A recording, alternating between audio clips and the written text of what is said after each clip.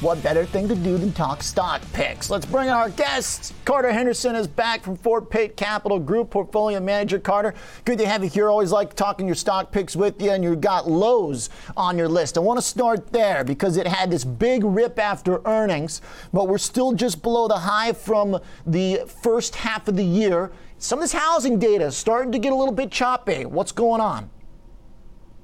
Yeah, well, thank you for having me back on, Oliver, first off. But, hey, we remain positive on the long-term outlook for U.S. home improvement as we've seen housing price growth has driven record equity out of homes.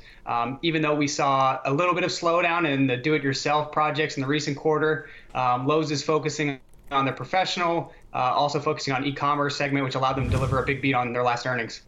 So what did you learn from that earnings? Does it suggest that there is not just macro, but maybe a little market share take? I mean, Home Depot's been pretty flat. They were lower on their report, and Lowe's was up. Yeah, I would say so. I mean, when you think about Lowe's, we like that they were more towards the consumer, whereas Home Depot is more towards the professional. So we think Lowe's has successfully transitioned the business to cater to both, and we think they're taking market share in that home improvement space.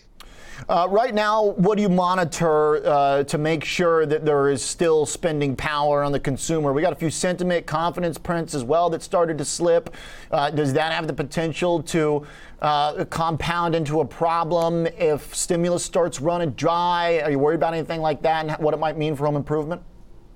Yeah, I mean, I think when we look at that, we take the CEOs at their word, right? So we've heard comments from Target CEO, we've heard comments from Lowe's CEO that the consumer remains in a healthy state. We've seen some weaker data. The consumer sentiment didn't come out, as great. So, when we have those consumer discretionary stocks that we do have in our portfolio, that's one thing that we're paying attention to is how strong this consumer is going to remain. Okay. So Lowe's confident in, does that extend to other kind of brick and mortar consumer plays, or is this very specifically home improvement as a trend after all the buying that happened of housing? No, not at all. I mean, also in our portfolio, we have Target, which we've loved their business model of buy online, pick up in store.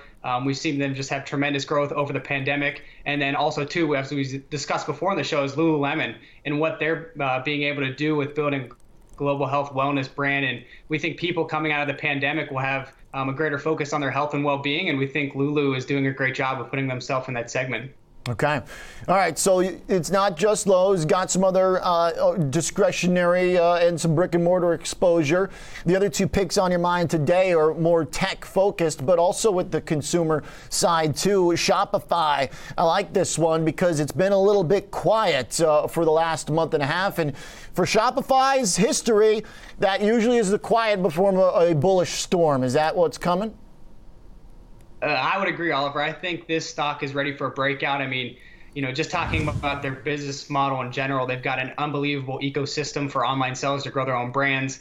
The pandemic forced many small businesses to rethink their strategy for going digital as physical storefronts were allowed to close. And, if you're a seller, why sell through Amazon's platform? You might get more views, but you lose your brand identity in the process. So, this is one we think that's going to continue to grow as more people shift to that digital commerce. Okay. Now, what about the risk here that everybody that, needed to sell something online, I mean, did they not all convert already? Is there growth risk here that they won't be able to live up to the online e-commerce transformation that happened in 2020? We think the runway for at least revenue growth and e-commerce growth on Shopify's platform is still intact. I think if you still look at the legacy retail sector, there's a lot of smaller businesses that have yet to make that transition to selling online. And I think if you're looking to sell online, there's only one place to go, and that's Shopify. Okay. Carter, last one, Square. The news flow around deal-making activity in the fintech space has just been nonstop. Amazon partnership, Square's big buyout for buy now, pay later. Do you think this is as bullish as the market perceived it to be? I mean, a $20 billion plus deal, and the stock rallied on it. Yeah, we love the proposed acquisition of Afterpay as the buy now, pay later trend kind of takes off. We've seen other firms like Affirm, Apple now trying to get into it. But I mean, specific to Square, the company is benefiting from the changing consumer behavior towards digital payments and online banking. You look at even Cash App gaining serious traction with over 40 million users, and boosted by the leadership that they've taken to allow users to trade, send Bitcoin. So, we're looking at the payment space, and we think Square is one of the best innovators in this place. All right. Thank you, Carter. 3 picks here, 2 tech and some retail in the mix. Carter Henderson, portfolio manager at Fort Pitt Capital Group.